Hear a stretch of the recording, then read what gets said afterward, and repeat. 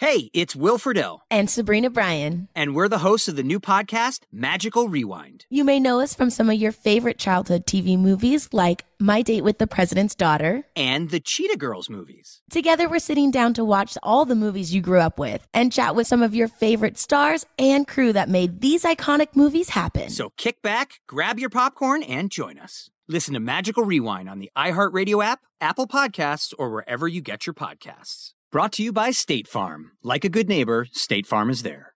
Welcome to the iHeartRadio and Coast to Coast AM Paranormal Podcast Network. Now get ready for another episode of Shades of the Afterlife with Sandra Champlain.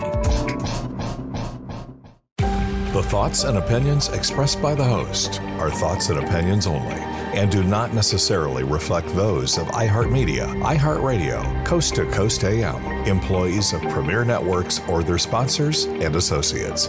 You are encouraged to do the proper amount of research yourself, depending on the subject matter and your needs.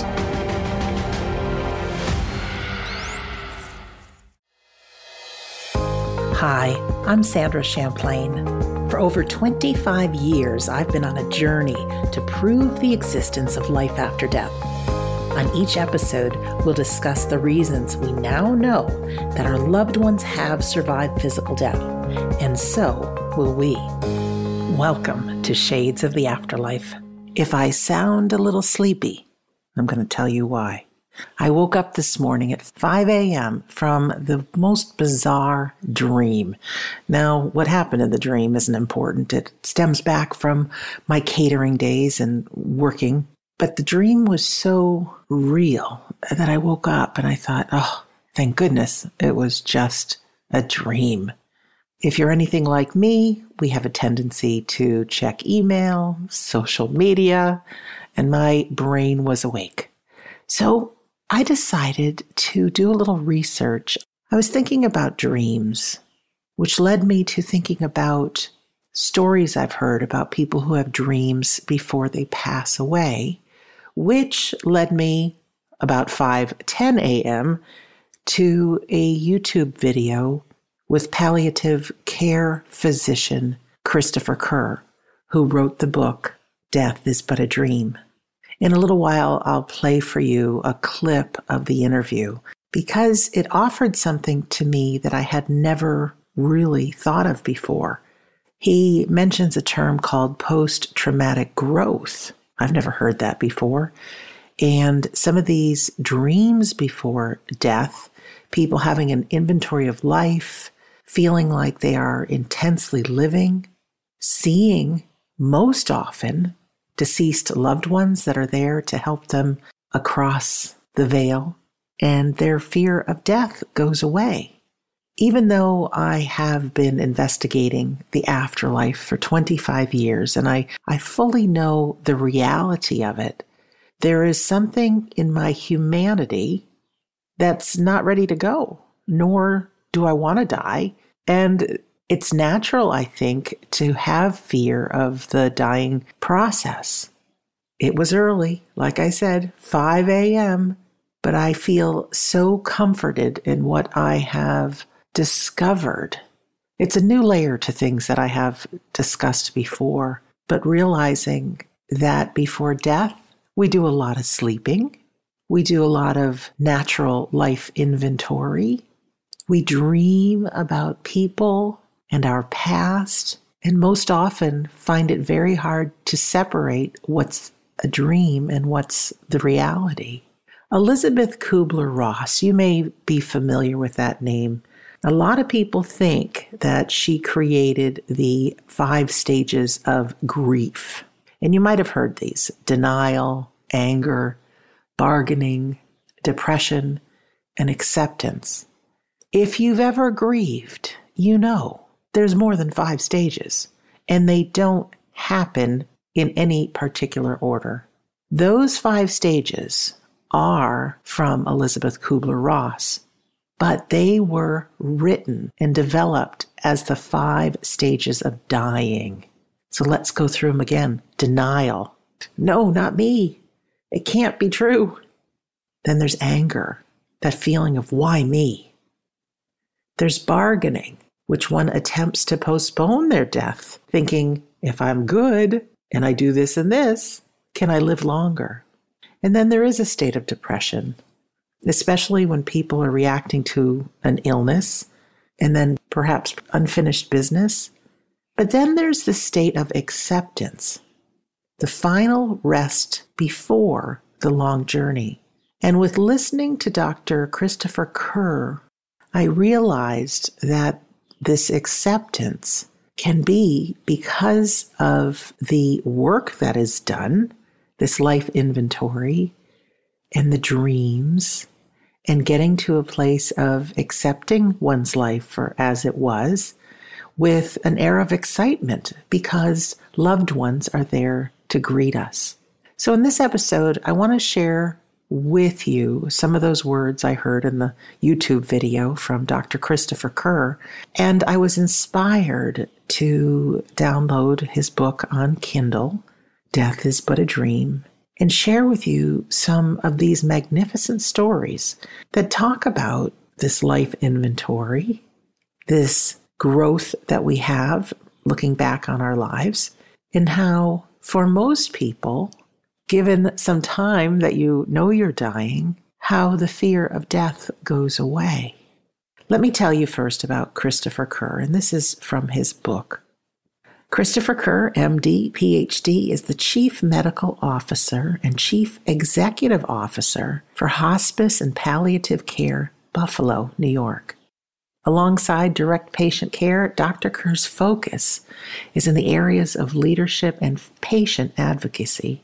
He has overseen the integration and expansion of palliative care into hospitals and developed a large home-based program for both adults and children, and has published on innovative program models that are designed to better align patient and family services. Dr. Kerr's background in research has evolved from bench science towards the human experience of illness as witnessed from the bedside, specifically patients' dreams, visions at the end of their life. Although medically ignored, these near universal experiences often provide comfort and meaning, as well as insight into the life led and the death anticipated. To date, the research team at Hospice and Palliative Care Buffalo has published multiple studies on this topic and documented over 1,500 end-of-life events, many of which are videotaped. Dr. Kerr's work was published in a recent book called Death is But a Dream, Finding Hope and Meaning at Life's End. Christopher Kerr is a hospice doctor. All of his patients die. Yet he has cared for thousands of patients who, in the face of death, speak of love and grace. Beyond the physical realities of dying are unseen processes that are remarkably life-affirming. These include dreams that are unlike any other dream. Described as more real than real, these end-of-life experiences resurrect past relationships, meaningful events, and themes of love and forgiveness. They restore life's meaning and mark the transition from distress to comfort and acceptance. Drawing on interviews with over 1,400 patients and more than a decade of quantified data, Dr. Kerr reveals that pre-death dreams and visions are extraordinary occurrences that humanize the dying process. He shares how his patients' stories point to death as not solely about the end of life, but as the final chapter of humanity's transcendence. Beautifully written with astonishing real-life characters and stories, this book, at its heart, is a celebration of our power to reclaim the dying process as a meaningful one. Death is But a Dream is an important contribution to our own understanding of medicine's and humanity's great mystery. I'm always fascinated with these deathbed vision stories, but I never quite realized the transformation that can come to a life at the end of life. We hear of life reviews, don't we, after we pass away and someone is called to the light, and very often near-death experiencers describe reviewing their life in great detail, often from the perspective of the people they impacted, not in a place of judging, but in a place of understanding your behaviors and your actions. I always think it's good as we live our life to follow our moral compass, have integrity, be a person of our word, make amends when need be, because we are, after all, just human. We make mistakes. But if we live life knowing that someday we will have this life review, why not clean things up before we pass? In listening to Dr. Kerr's video this morning, and also doing some reading from his book, with the suggestion that many people review their life on their deathbed, that may mean that they don't have a life review once they transition. Who knows? But think of the power when we can live our life right now, being fully in the moment, being responsible for the life as we've had it. And if we can do that, to not only not have this life review when we pass, but also to have that life review before we pass, looking back on our life as one of appreciation and growth, as opposed to, oh, I should have done this differently or done that differently. Would it make more room for the loved ones to arrive and the happier memories and the greater dreams? So I want to investigate this in this episode. When we come back from the break, I'm going to play that clip from what I heard from Dr. Kerr. I think you're really going to enjoy that. And then we're going to share some experiences that people had before they passed. If you're interested in this, I want to recommend to you just a few places you can find out more. First of all, drchristopherkerr.com. So it's Dr. Christopher, Kerr.com. If you are friendly on YouTube, you can see a lot of the videos of the recordings of him actually speaking to patients about their dreams. And on YouTube, just do a search for Hospice and Palliative Care Buffalo. There's tons of interviews of Dr. Christopher Kerr you can look up and read about. Also see his TED Talk. And I've read that PBS has filmed a show about him and his work. I haven't been able to find it, so maybe that is coming soon. Also, on this show, I have talked about deathbed visions before, so if it's been a while, scroll back through some of the earlier episodes. So let's take our break, and then we'll be back with the words of Dr. Kerr about how the end of life transforms our life. Pretty great stuff. You're listening to Shades of the Afterlife on the iHeartRadio and Coast to Coast AM Paranormal Podcast Network.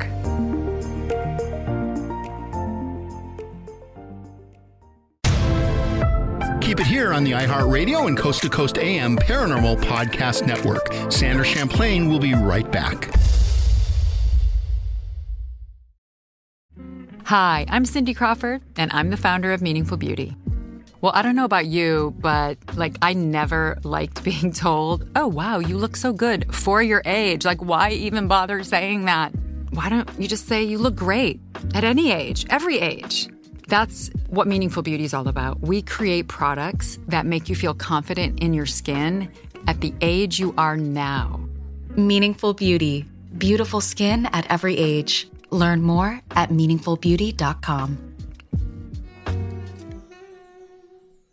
The wait is over. The Chi is back on Paramount Plus, and the stakes have never been higher. Everything changes on the South Side when a new threat comes to power in the Showtime original series from Emmy winner Lena Waithe. Battle lines will be drawn, alliances will shift, and danger lies around every corner, leaving everyone to wonder who they can trust. Visit ParamountPlus.com/The Chi to get a 50% discount off the Paramount Plus with Showtime annual plan. Offer ends July 14th. Subscription auto-renews. Restrictions apply. I'm George Norrie. Thank you for listening to the iHeartRadio and Coast to Coast AM Paranormal Podcast Network. Hi, I'm Cindy Crawford, and I'm the founder of Meaningful Beauty. When Dr. Sabah and I decided to do a skincare line together, he said to me, we are going to give women meaningful beauty. And I said, that's exactly right. We want to give women meaningful beauty, which means each and every product is meaningful. It has a reason to exist. It's efficacious. You're going to get results. And then you just go out and live your life. Meaningful Beauty. Confidence is beautiful. Learn more at meaningfulbeauty.com. You're listening to the iHeartRadio and Coast to Coast AM Paranormal Podcast Network with the best shows that explore the paranormal, supernatural, and the unexplained. You can enjoy all shows on the iHeartRadio app, Apple Podcasts, or wherever you find your favorite podcasts.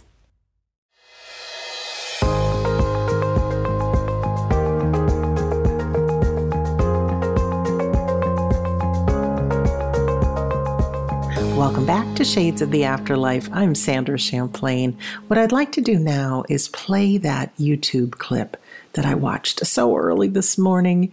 It is Dr. Christopher Kerr talking about the dreams, the healing, and the acceptance that can happen at the end of one's life. Dying is a singularly unique vantage point that inherently changes your perspective and your perceptions. When you look beyond the veil of the obvious, which is, again, this physical debility and symptology, and started asking people what they were experiencing, you find out there's another thing happening. And what I learned from my non-physician colleagues was that it was very common for people at the end of their life to have very intense dream vision experiences. Dying is essentially progressive sleep. So you're in and out of sleep states, kind of got a foot in two worlds. And people who even don't normally dream were reporting these very vivid experiences. And what impressed me was how profoundly comforting they were. And they gave such meaning.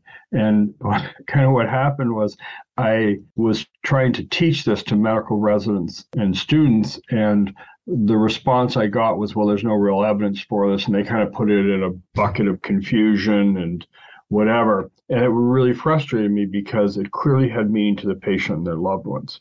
So originally I did the research just to give it validity. So this is a university monitor research project. We had to rule out confusion, make sure people were cognitively intact, aware, all those things, had to sign consents. And we started interviewing them.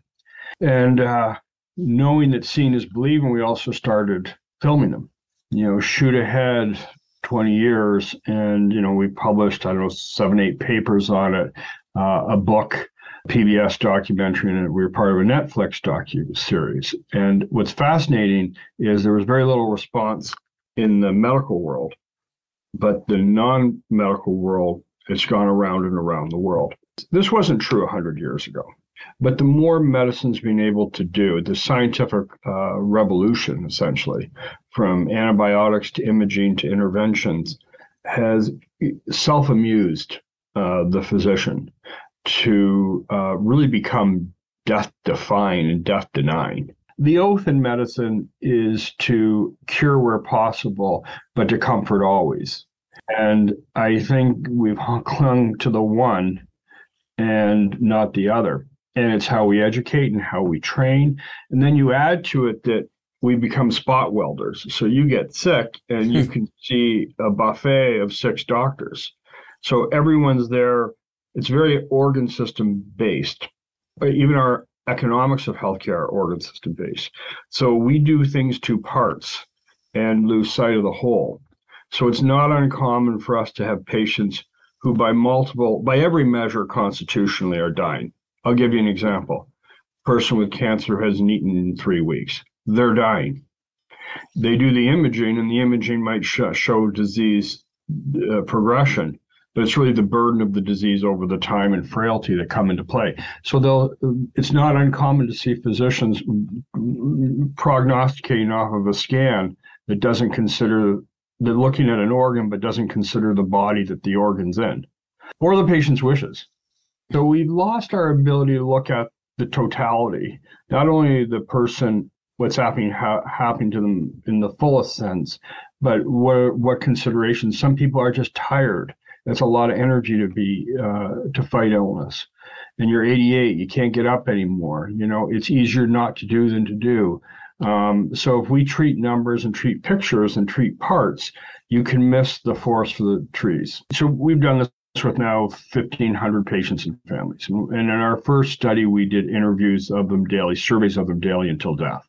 So this is several weeks and months before death. And not the last moments when people are clearly often confused or deoxygenated. And what they will tell you is, yeah, I don't normally dream. This was different. We ask them to scale the realism of it. It's usually 10 out of 10. They're virtual like they've been lived. They come out with a sense that it happened. And of course, they're thematically, the content isn't random. Overwhelmingly, it's about people who they've loved and lost. So we looked at this as people, what changes occurred as people who got closer to death. And what happened is they stopped dreaming of everyday events and started experiencing people who were most important to them. And time didn't seem to matter. So they could have lost a parent 8 decades ago, but they were tangible to them. Very little is said. They don't need a lot of interpretation. They're not looking for metaphor. They're just given an understanding. And the predominant themes are themes of love. The people who condition their love are often removed. So it could be one parent present and not another. Whatever injury you had, that could be you lost a child. That comes back to you. We've had many veterans who had survivor's guilt. That gets addressed. We've all been harmed in one way or other for having lived. And we seem to get put back together through these experiences. And so the life you led gets kind of validated. Inversely, the fear of death seems to lessen. And when we ask them to measure comfort from these experiences, whether they're comforting, discomforting, either, the actual comfort level goes up. So as they approach death. So there's an increase in frequency, intensity, and the comfort given. About 16% of people have a non-comforting experience. But it's really interesting, as those are often the most transformational or meaningful. I'll give you an example. We had a guy who was in his 40s who had spent most of his life in and out of prison, more in prison than out. He had drug addictions. And he had head and neck cancer, and he was dreaming, and we caught this on film by accident, really. We're just interviewing for another topic, and he's joking. He was very jovial. He's one of these guys who couldn't afford to live with regret or look backwards. And then he starts crying because he's having these horrible dreams. He's being stabbed by all the people he's hurt out of sight of his cancer, and he breaks down. But then when he comes out of it, he asks to see a daughter that he wanted to express his love towards and apologize. And after that, he slept. So these dreams don't deny life. We had a mother whose worth was questioned because 2 of her kids were in prison for drug-related offenses. And in her end of life, she's back in her home in Puerto Rico, and her parents come to her and tell her what a good mother and what a good person she was. So again, they're not denying that bad things and painful things transpire, but they address them and soothe them in a way that's very interesting. I talk about the most powerful one in my TED Talk, where a guy, he had been involved in the invasion of Normandy, and his whole life he'd been suffered with PTSD, and he never got help. And he kept it all to himself. His wife knew because he'd scream in the night. And so he came into our unit at the end of his life because he was having such horrific experiences where he's seen body parts and bloody water and screams, and he couldn't rest. You can't die really unless you can sleep. It's pretty hard to do because you have to pass in sleep. So he couldn't sleep. And then one day I go in to see him, he slept.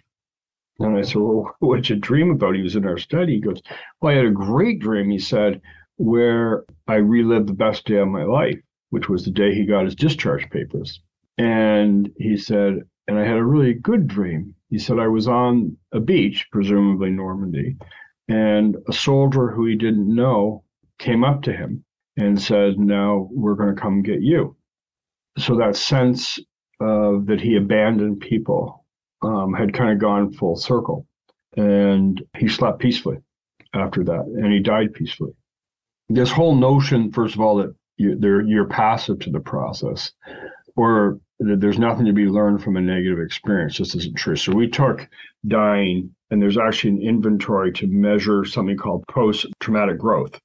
So the idea, for example, you go into war, and all the negatives are obvious, but is there positive elements to it? And that's what we found in dying. So people who were dying, who were having these experiences, when compared to people who weren't, were adapting, we're learning, we're gaining insight, and it was measurable right up until the very end. So yeah, there's this other side to it. Basically, because you're dying doesn't mean you've stopped living, and you do intense living in that latter period. It kind of makes sense. You go, if you knew you were dying, your worries and focus and concerns are on affairs and other people and your own mortality. But as you actually get close to it, you're looking back on the life you've led, and you're extracting from it. The things that come to surface are actually overwhelmingly positive and affirm life rather than deny it. They don't deny death. That's what's really interesting. They don't come out of these experiences. So you're not dying. You're dying, but you're doing so with a better sense of meaning. We didn't measure fear per se. What comes out in abundance is they're not fighting the dying of the light stuff. They're actually trying to get towards, not away from.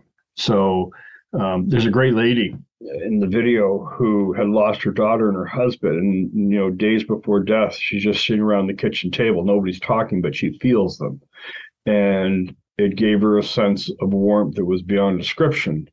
And, that's what she wanted to return to. They just are left with a sense of knowing, a sense of love, of being put back together, of reacquainted with their loved one, what have you. They've gone through a period of accepting their mortality, the finality of their life. If I was hearing this on the outside, you'd think we must be the most depressed people in the world, or best depressing. It's actually the opposite. You'd find the place oddly uplifted, full of humor. There's undeniable sadness, particularly in unfinished lives. A young parent leaving children. And we care for 135 kids a day. But, we're also enormously privileged to witness, participate in the care of patients along with their loved ones. And what we see on the caregiving side is the best of our nature. We see people finding courage to care for their loved one in ways they couldn't imagine. It's heroic. We think of caregiving in terms of burden, but we actually see it as remarkable. It's not easy. And what we hear and see, it's the best, hardest thing they've ever done. I can totally relate to the best and hardest thing I've ever done when my father passed. So let's go to the break and we'll be back. You're listening to Shades of the Afterlife on the iHeartRadio and Coast to Coast AM Paranormal Podcast Network. Don't go anywhere. There's more Shades of the Afterlife coming right up.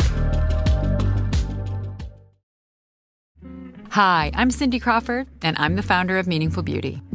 Well, I don't know about you, but I never liked being told, oh, wow, you look so good for your age. Why even bother saying that? Why don't you just say you look great at any age, every age? That's what Meaningful Beauty is all about. We create products that make you feel confident in your skin at the age you are now. Meaningful Beauty. Beautiful skin at every age. Learn more at meaningfulbeauty.com. The wait is over. The Chi is back on Paramount Plus, and the stakes have never been higher. Everything changes on the South Side when a new threat comes to power in the Showtime original series from Emmy winner Lena Waithe. Battle lines will be drawn, alliances will shift, and danger lies around every corner, leaving everyone to wonder who they can trust. Visit ParamountPlus.com/The Chi to get a 50% discount off the Paramount Plus with Showtime annual plan. Offer ends July 14th. Subscription auto-renews. Restrictions apply. Hey, it's the Wizard of Weird, Joshua P. Warren. Don't forget to check out my show, Strange Things, each week as I bring you the world of the truly amazing and bizarre right here on the iHeartRadio and Coast to Coast AM Paranormal Podcast Network.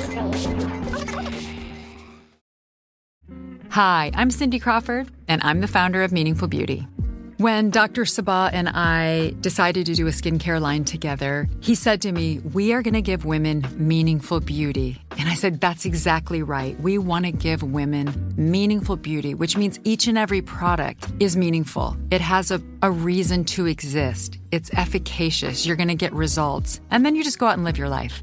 Meaningful Beauty. Confidence is beautiful. Learn more at meaningfulbeauty.com.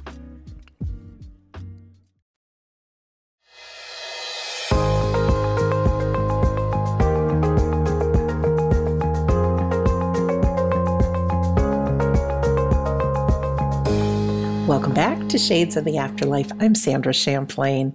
I found the Buffalo Spree magazine had an article about Christopher Kerr's life written by Sally Cunningham. And I just want to read a little bit about it. She's talking to him about his book, but there's some really good nuggets of information here. So talking about Dr. Kerr, he was born in Canada, but came to Buffalo, New York as a cardiologist, first moonlighting for a hospice Buffalo to pay some bills. He recalls himself an inexperienced but confident young resident approaching the charge nurse to recommend fluids and meds for a 40-year-old end-stage AIDS patient to buy him some more time. The charge nurse, Nancy, knew better. She said, "Too late, he's dying. He's been dreaming about his dead mother." Chuckling inwardly, the young doctor thought that sounded crazy and replied, "I don't remember that class from medical school." Nancy put him in his place. "Son, you must have missed a lot of classes." The writer says, that story illustrates a broad gap in the ways we approach dying in the United States, both medically and socially. As described in Dr. Atul Gawande's bestseller, Being Mortal, the medical profession has excelled at managing diseases, repairing body parts, and extending life, but doctors often withdraw when there's nothing more we can do. The tendency is to duck or disdain choices that support spiritual needs and the quality of lives that are ending. Dr. Kerr phrases it, "In many ways, we have lost our way in dealing with dying. It is easier now to live longer than to die well." After learning from Nurse Nancy and other dedicated people, he committed his life's work to palliative care. There are 3 common things that dominate dreams, Kerr said about his research. First, traveling, preparing to go somewhere. 1/3 of his interviewees reported travel as a recurring theme, whether or not the person had traveled much in life. Destinations were usually undefined. The patients took trains, planes, taxis, buses, and cars. Others started walking, even attempting to leave their beds. Many reported that deceased loved ones arrived to pack up suitcases, saying things like, "We'll come back for you soon." Next is seeing departed loved ones. As death neared, reporters found that dreams of the deceased began to win over dreams of the living. Some dreams recalled people who had been nearly forgotten. Long repressed memories reemerged. Stillborn babies came back to their mother's arms. Relatives visited who had died decades ago, and long-lost pets cuddled in their hospital beds. Children especially found solace in joyful reunion with deceased pets. Widowed men and women were often reunited, as in the story of Joan and Alfred. Just after their 57th anniversary, Alfred died, and soon Joan was seeing him in her room and calling out, "Alfred, come get me." She went to join him within 2 months. In a similar story, 89-year-old Beverly danced again in dreams of her ballroom dancing husband, every detail clear, even the colors of her dresses. The dream researchers reported that most of the patient's dreams produced emotional healing or resolution, even when relationships had been destructive or hateful. Feeling forgiveness towards oppressors or seeking forgiveness from victims is typical. To be seen in the future public television special, One unforgettable patient named Dwayne had lived on the street, hurt many people, and been incarcerated. Toward the end, he wept, saying he'd been a sick and terrible person, and acknowledged that the bad things all caught up with me. But something remarkable happened. He became a good father, giving peace and comfort to his daughter who had suffered greatly. After bad lives or good ones, people seem to find near-death dreams as great equalizers. Next is remembering trauma, war, abuse, horror. Dreams toward the end of life may be nightmares, especially for those who suffered trauma in war or in a terrible personal circumstance. John, a World War II veteran who had survived Omaha Beach, had never spoken of the trauma until his last weeks, when he vividly relived the horrors in a true state of terror. Over many nights, he saw and spoke of floating limbs in the water, a bloodied beach strewn with bodies, and nothing but death, dead soldiers all around me. Undesirable as that experience sounds, something that would normally cause one to take mind-numbing drugs, it actually resulted in a great transformation. John finally had dreams of reward, which was his friends coming to take him safely. He found peace. In Kerr's book, Death is But a Dream, page 59, the author summarizes, John's story exemplifies the process through which even the most difficult dreams can provide substantial psychological or spiritual benefits to the dying patient. Why are these dreams not just brain cells malfunctioning, the equivalent of drug-induced hallucinations or clues to bodily breakdown? The hospice and palliative care team has answered this question consistently. First, these dreams are reported as absolutely real. Even when interviewers ask the dreamers to report the level of reality on a scale of 1 to 10, the 10s were the norm. They had no doubt. Second, the experience of the hospice patient's dreams is qualitatively different from hallucinations. In delirium, people are often agitated and terrorized, so different from the clear dreams reported here.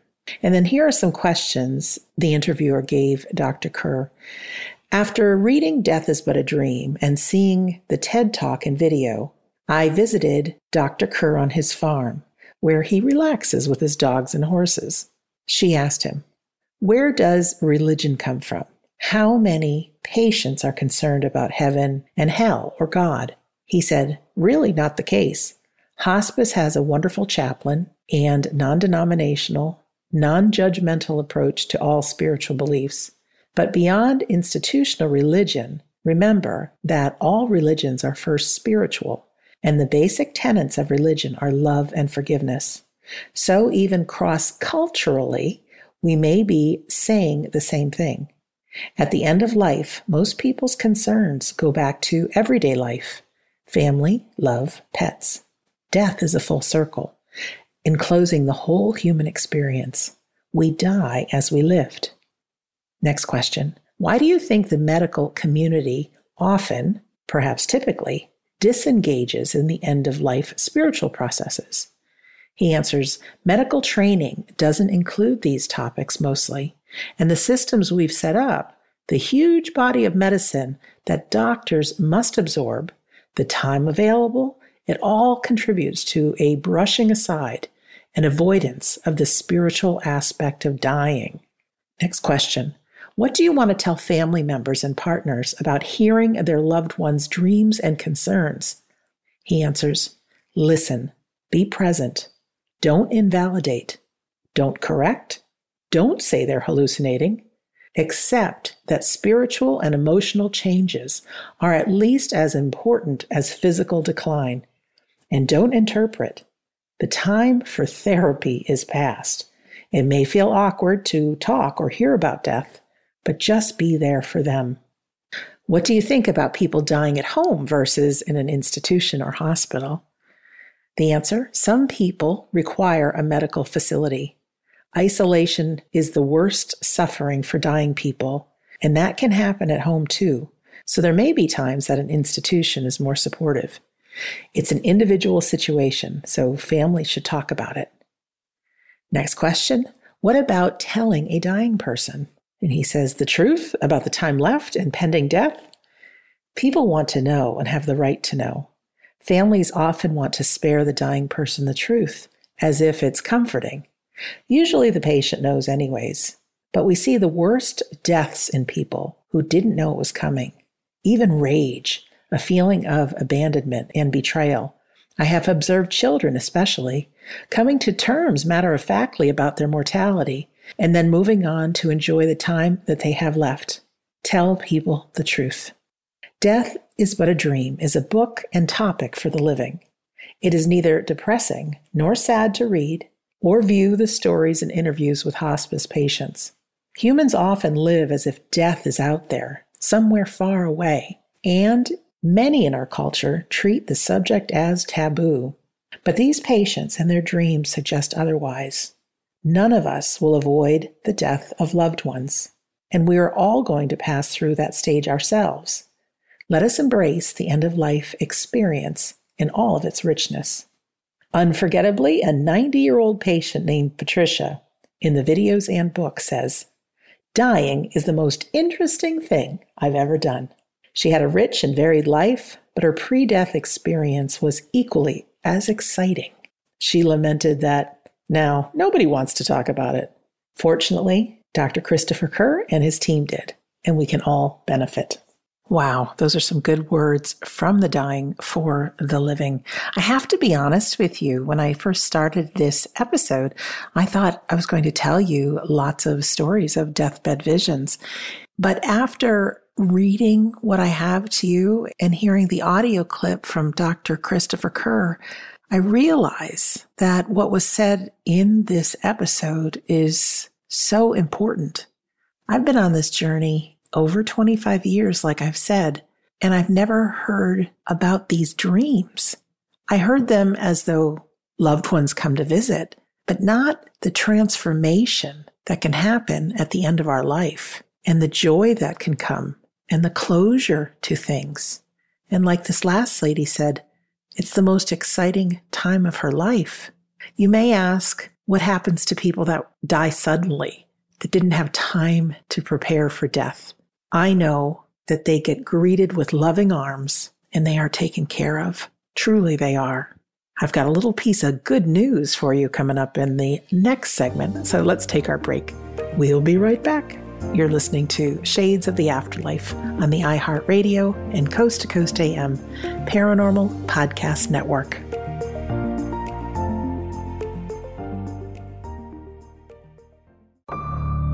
Don't go anywhere. There's more Shades of the Afterlife coming right up. Hi, I'm Cindy Crawford, and I'm the founder of Meaningful Beauty. When Dr. Sabah and I decided to do a skincare line together, he said to me, we are going to give women meaningful beauty. And I said, that's exactly right. We want to give women meaningful beauty, which means each and every product is meaningful. It has a reason to exist. It's efficacious. You're going to get results. And then you just go out and live your life. Meaningful Beauty. Confidence is beautiful. Learn more at meaningfulbeauty.com. The wait is over. The Chi is back on Paramount Plus, and the stakes have never been higher. Everything changes on the South Side when a new threat comes to power in the Showtime original series from Emmy winner Lena Waithe. Battle lines will be drawn, alliances will shift, and danger lies around every corner, leaving everyone to wonder who they can trust. Visit ParamountPlus.com/The Chi to get a 50% discount off the Paramount Plus with Showtime annual plan. Offer ends July 14th. Subscription auto-renews. Restrictions apply. Thanks for listening. Keep it here on the iHeartRadio and Coast to Coast AM Paranormal Podcast Network. Hi, I'm Cindy Crawford, and I'm the founder of Meaningful Beauty. Well, I don't know about you, but I never liked being told, oh, wow, you look so good for your age. Why even bother saying that? Why don't you just say you look great at any age, every age? That's what Meaningful Beauty is all about. We create products that make you feel confident in your skin at the age you are now. Meaningful Beauty. Beautiful skin at every age. Learn more at meaningfulbeauty.com.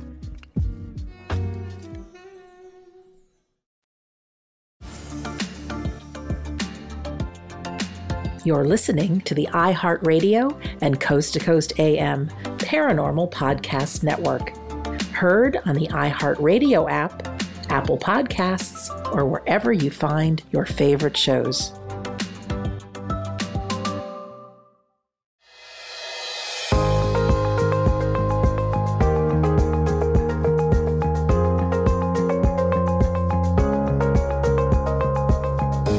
Welcome back to Shades of the Afterlife. I'm Sandra Champlain, and we are talking about the wonderful Dr. Christopher Kerr, his book, Death is But a Dream. And I told you I have some good news. Yes, I do. Well, first I mentioned that you can go to YouTube. You can find his TED Talk. You can also search on YouTube, Buffalo Palliative Care, and see many videos. You can look up Christopher Kerr on YouTube, see lots of interviews. You can pick up a copy of his book, Death is But a Dream. But here's the good news. I found out that there was a 80-minute PBS television special that was being created on the work of Christopher Kerr. And from this morning, when I started recording this episode, until now, I have finally found where we can watch it. Go to deathisbutadream.com. Deathisbutadream.com. You can purchase for currently $14.99 a copy of the video and watch it yourself, filled with stories and meeting some of the patients and hearing their testimonials. So I'm very excited about that. On this last segment together, yes, I will be telling you some stories and reading from the book, but I want to give you another hint. Anytime you are on YouTube and you watch something about deathbed visions or any other afterlife topic like near-death experiences, look in the comments. There are tons of people who tell their stories of what happened when their loved one passed and the people that were there to greet them. I know there's not too much time that we have left here together on this show today, so what I read to you is just a sample from Death is But a Dream by Christopher Kerr. Frank's advanced age and frailty disguised the remarkable agility of his mind. He had been admitted with severe congestive heart failure, but at 95, he was still completely aware of his surroundings and loved a good conversation. He had collected encyclopedic bits of baseball lore, the way others do treasured objects, and he could talk the game like no one else. He could recount the sports development from the very beginning of the professional leagues. He reminisced about players, teams, seasons, and incidents in the game's history. He remembered the first televised Major Baseball game in 1939 and could name the baseball legends as well as the not-so-famous. He boasted the accuracy of the stats he had developed for seasons that players had not yet played. His passion for the sport had clearly sustained him since childhood, and he still derived intense satisfaction from it. Yet, despite his recall and engagement, when Frank closed his eyes to rest, his room became crowded with dead relatives that only he could see. This was a reoccurring phenomena, and one I knew better than to mistake for the manifestation of a broken mind. I remember the day I was summoned to Frank's bedside because he was demanding medication to help him rest. That morning, he had greeted his nurse, Pam, with a roaring, "Where is my damn doctor?" Frank was so agitated that before I entered his room, Pam cautioned me that he was particularly cranky that day. Frank had been a steel worker and was most comfortable bending things to his will, me included.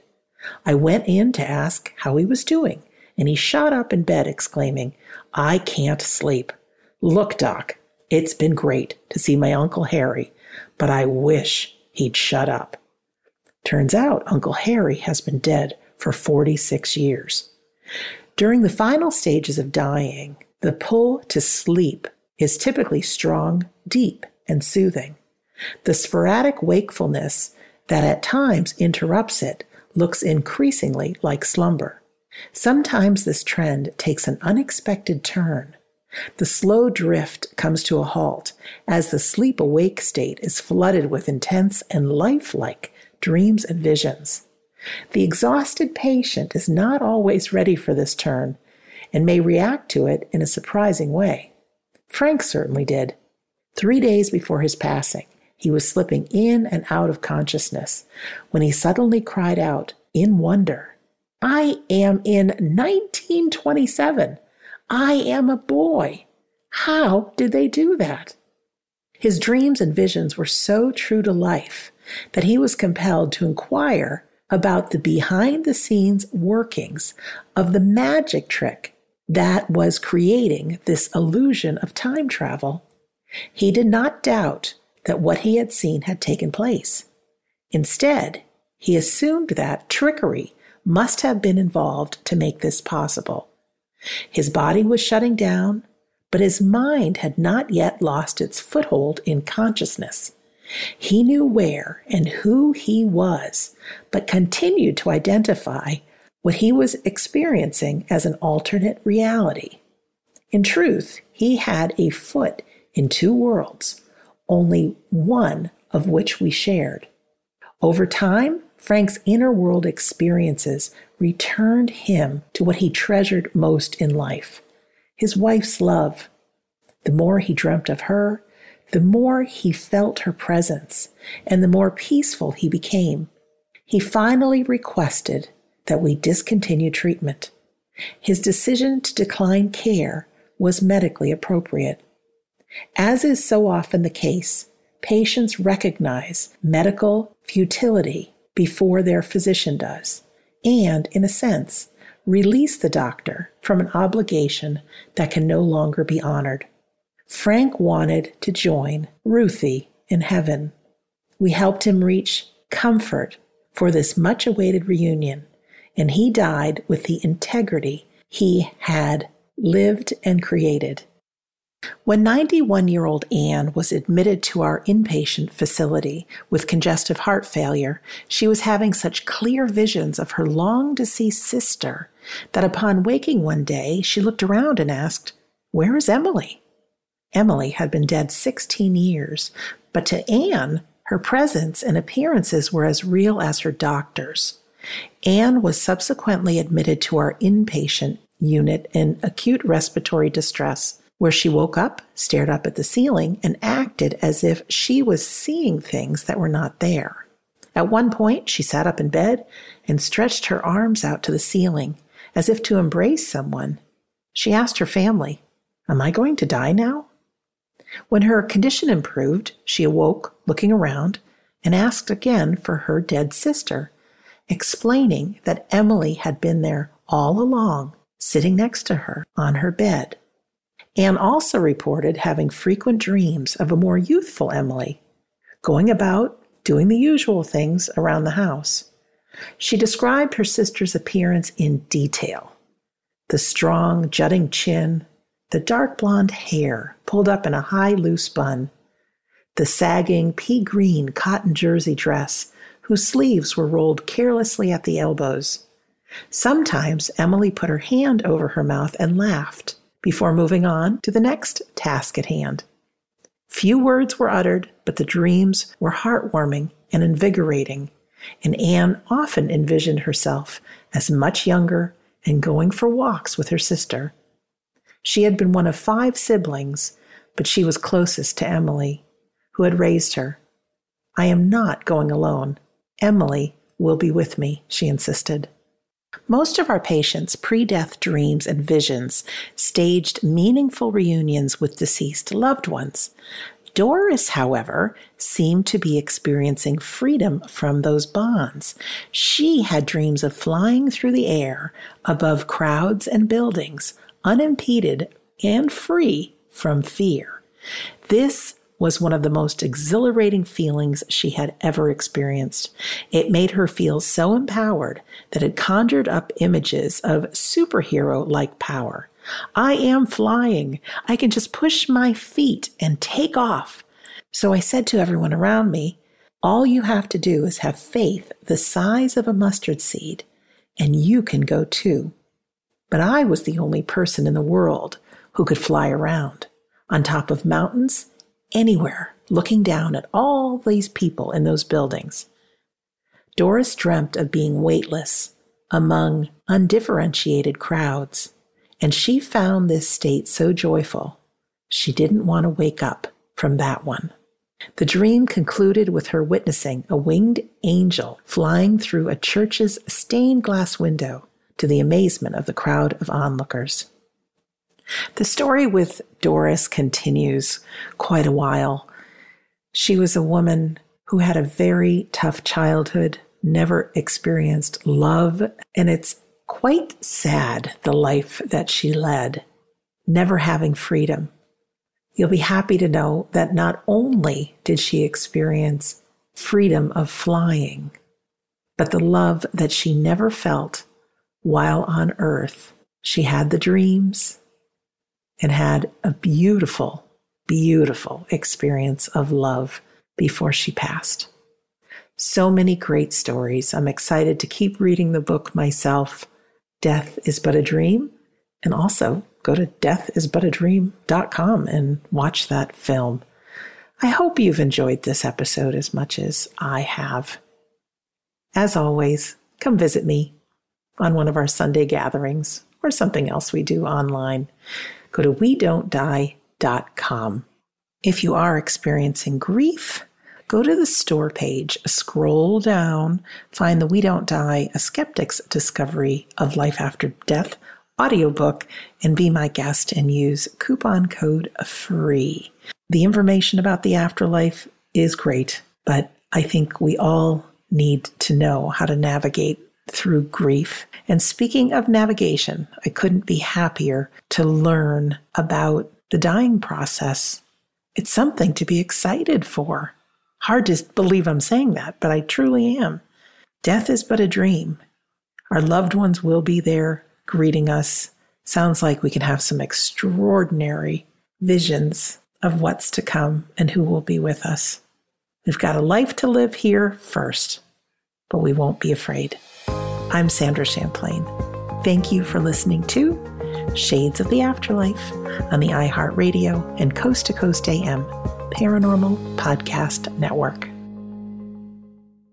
And if you like this episode of Shades of the Afterlife, wait until you hear the next one. Thank you for listening to the iHeartRadio and Coast to Coast AM Paranormal Podcast Network. This show is sponsored by BetterHelp.